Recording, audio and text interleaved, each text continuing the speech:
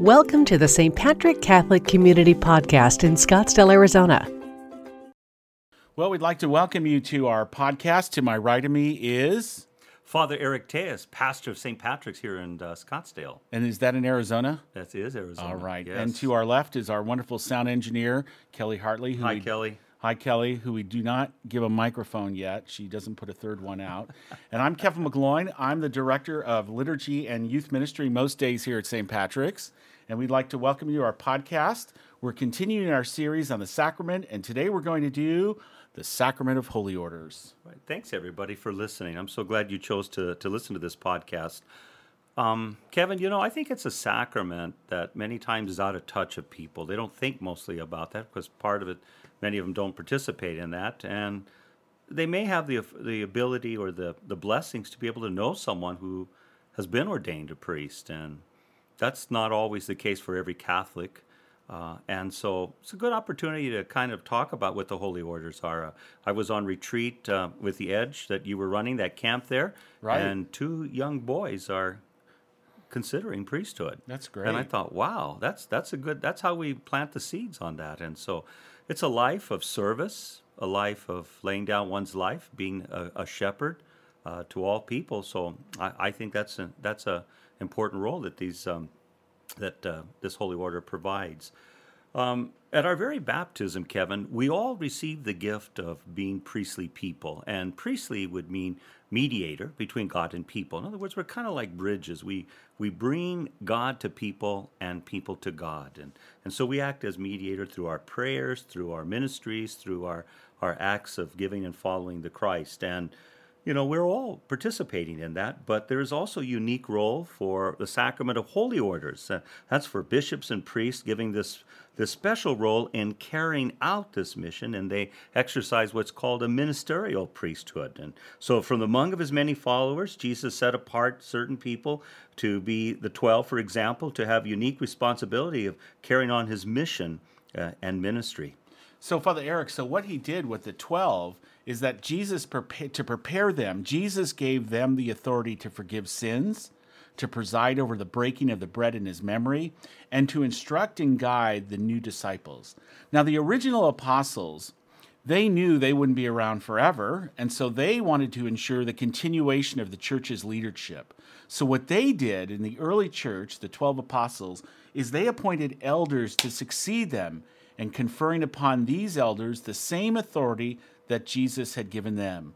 The authority that Jesus had from the Father to forgive sins, Jesus passed that same authority on to the apostles, and then the apostles to these early elders in the church.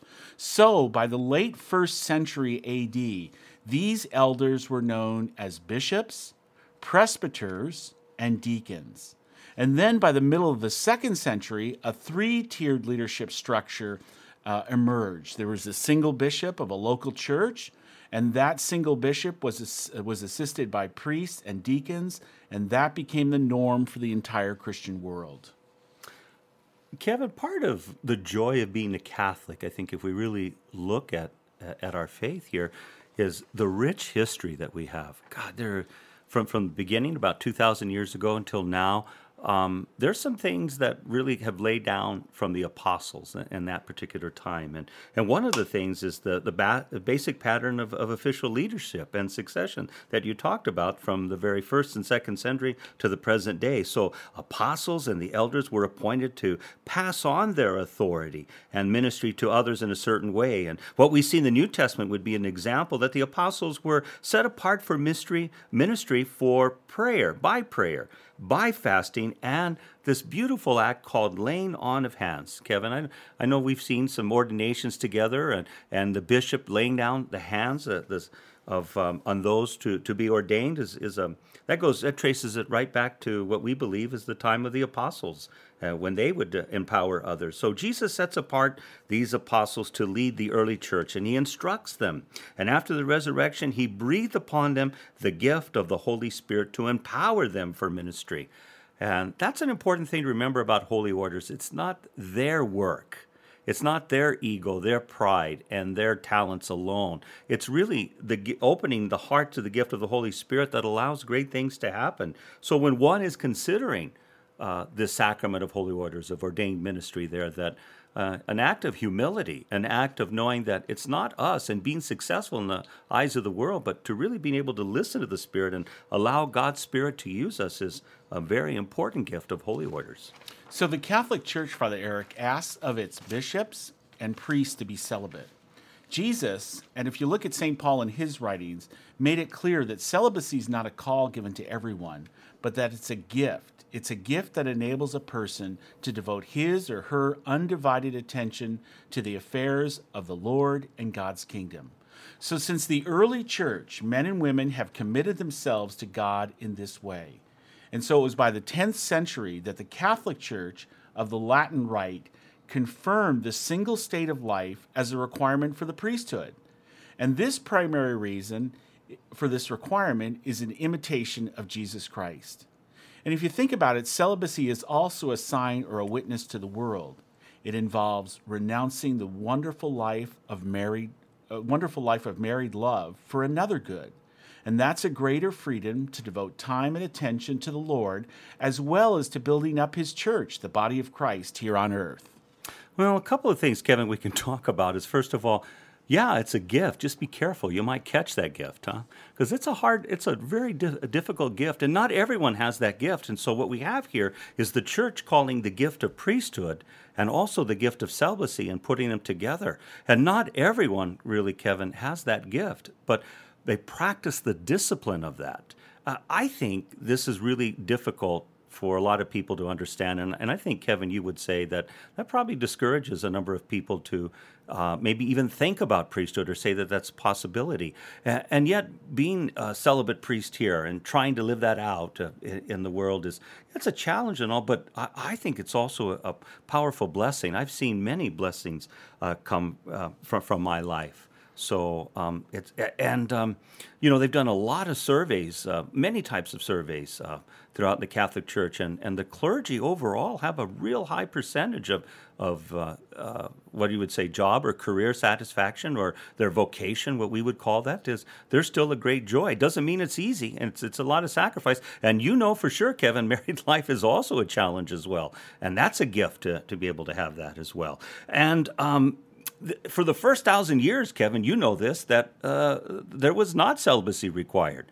Part of it comes about from the church losing property to the inheritance, and also a monastic type of influence. That some of it's beautiful, that really talks about laying down one's life, like you mentioned, for the gospel, for Jesus, for a really greater good. And sometimes some people would say the monastery probably didn't have a good positive mindset of sex.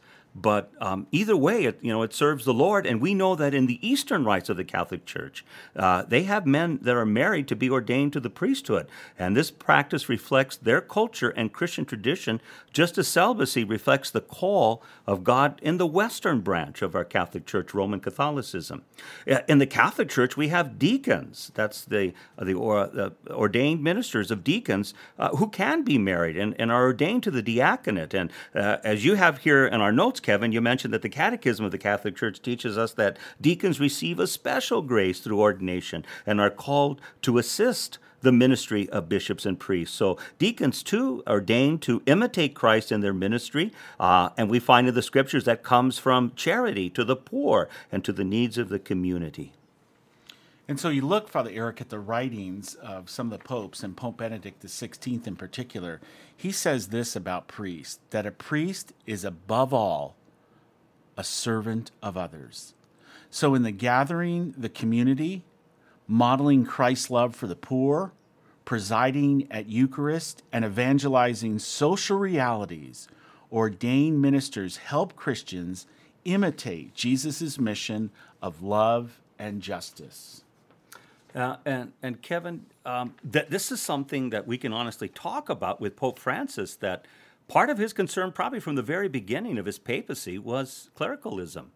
The belief of power, that, in humanity, the success and power and position are are things that we all struggle with. And just because one's a priest doesn't mean they're exempt from that. As really, we should all be servants, no matter what our vocations are. It's not just about us, but that's a deep challenge. And even though sometimes you hear priests using that term servant and servanthood, sometimes it can get lost because it can really get to you where people give you a higher position, the hierarchy, and you kind of can let that get to you. And I think I've always understood priesthood. One of the biggest challenges, and I knew this from the beginning, was the tendency to be self-absorbed or to think of oneself because you don't have a life that constantly thinks of others, meaning such as married life, living with your spouse and living with children and the constant sacrificing. That's no guarantee you're going to do that, but you have that in front of you. And I think for priests, that's always a good call through prayer and through sacrifice and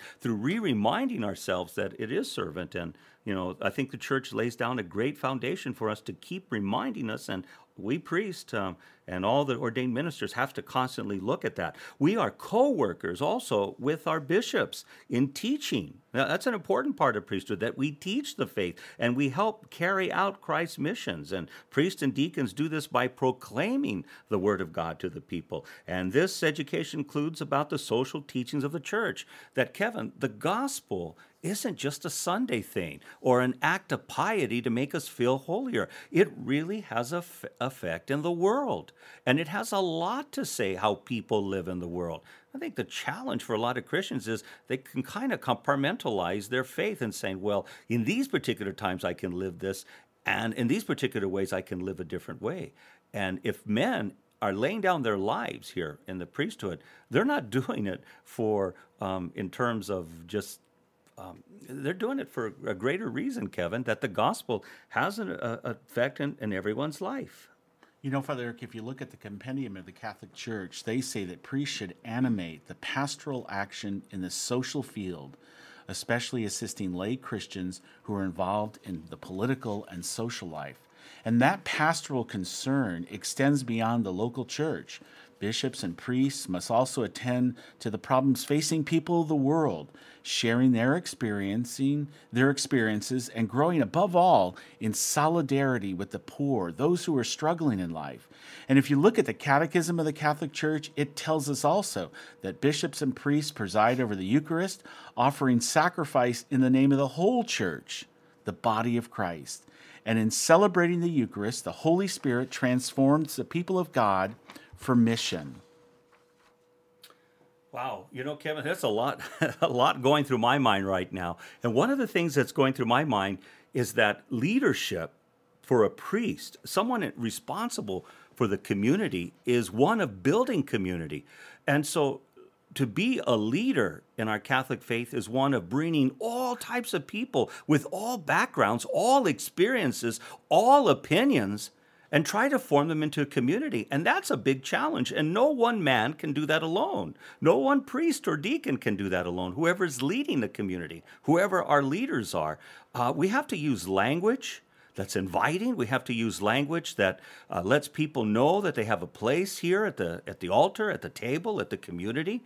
And, sometimes that butts heads with other forms of leadership. When I coach football, for example, at a local high school here, I love doing that and all. And I love all the coaches. They're kind of like brothers to me. But I'll tell you, sometimes there's a mindset where you run the team like there's a boss. I'm the boss. You're going to do what you're going to do. And we get that. That's one form of leadership. But I don't think sometimes that translates very well into building community and trying to invite and encourage people. So one of the things that's the nature of ordained ministry is creating community. And the miracle of the Mass that the priest is at, making Christ present, is that all people, whether they're the help or they're powerful people in life, they all come to the table and all are important and all have a place in that. And that's a key role of leadership in ordained ministry. And it's important. Another important role of the priest is, as you said, is to try to bring the entire community together. And you said that can be a very difficult thing to do, both in worship, because lots of people have different experiences of who God is to them, what God should be, what the role of the church should be in their life. So it's that whole idea of trying to working together to bring the entire community together, both in worship and in building up the church in the world. Being a man of communion means also that a priest must be a man of mission and dialogue. working for unity, working for justice and peace, even with other faiths, being a person of goodwill, and especially for those who are poor, who are vulnerable, or who are weak in our society. You know, if we look at the writings of St. John Vianney, he wrote that the priesthood is the love of the heart of Jesus. So, Father Eric, if you look at the teachings of the different saints, for example, like St. John Vianney, what he says is the priesthood is the love of the heart of Jesus. Also, take a look at St. Augustine. He noted that the priesthood is the office of the Good Shepherd who offers his life for his sheep.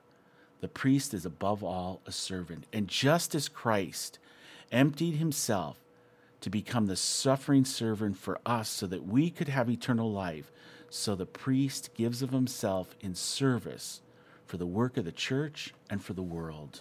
I think most people, Kevin, would agree that probably one of the most awful feelings we can have is feeling alone and lost and that nobody cares. I think there's different parts in our life where we really feel that way. And the call of ministry that you were talking about is really the call for priesthood is to be an advocate for those who are on the margins, those who are many times forgotten and have no power and no voice. And really, that's how the priesthood should be lived. And this comes really from the prophets of the Old Testament, that when one seriously looks at the scriptures, Kevin, one sees that the prophets are saying caring for the poor, for the vulnerable, the forgotten, the lowly is not a request. It's not a good invitation to say, well, this is what would be pleasing God. It's a commandment. And that's how serious they are. And that's why a lot of times people struggle with that in the church. Should the church be in areas and really talk about things that really cause people to change their attitude about their money, about their goods, about their possessions, about how the economy works and life works. And that's why the church, the priest, really has to be an advocate, a voice for the voiceless.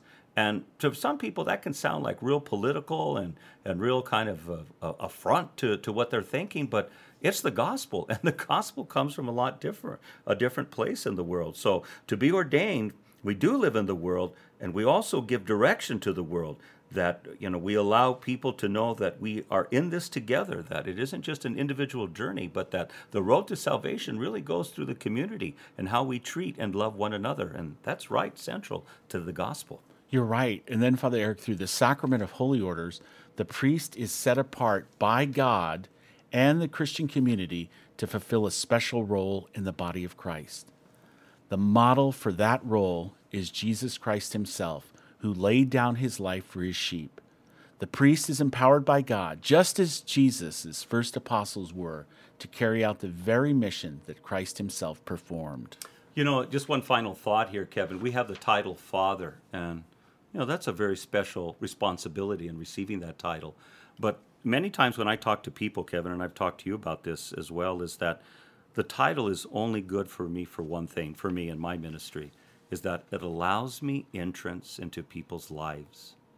That many times when you go in the hospital, they don't want to see anybody. They're, who are you? What are you doing here? And once they know, Father, it's you, they let you into their lives. When people want to get married, they let you into their lives. When people are sick or wounded or joyful in baptism and great joys, they invite you into their lives. So really, Father isn't so much a sense of power and a sense of control and having control over people's lives. Yes and no, you're doing right and wrong. It really is an invitation that you humbly accept from people to say, Father, you are welcomed here at this moment in our sorrows and in our joy. So I think it's a life worth considering. People out there that might be considering that, but also to pray for vocations. I was vocation director for a year in our diocese here, Kevin, and I found probably the greatest obstacle is parents and families who really are afraid and not understanding that life. It's not an easy life, but yet there's a joyful life to it as well that they miss out because they may feel their son and daughter can't really consider a life of serving the church full times in their lives. And, I think you and I, Kevin, in our lives know that it's been our life for almost our whole life, and we're central in that, and it's a joy to be able to serve God's people. So, Kevin, it's been great. I think we've finish this talk on sacraments. Thanks for being my buddy here. And Oh, you're welcome, for all Father you Eric. do here. We'll and do it again. Thanks to Kelly. And she's wearing a Cubs hat. I like that. Go Cubs, go. I'm a Joe Madden fan. He's great. And that's the only reason I get the baseball package, Kevin, is I like to watch the Cubs and Dodgers and, of course, the D-backs as well. Yeah, we're in Arizona, Kelly. A D-back sack next time. Thank you for joining us. Thanks, everyone. Thanks for listening. Bye-bye now. Thank you for listening to the St. Patrick Catholic Community Podcast Weekly Mass Readings. We are Christian disciples in mission, providing this service to strengthen your experience at Mass.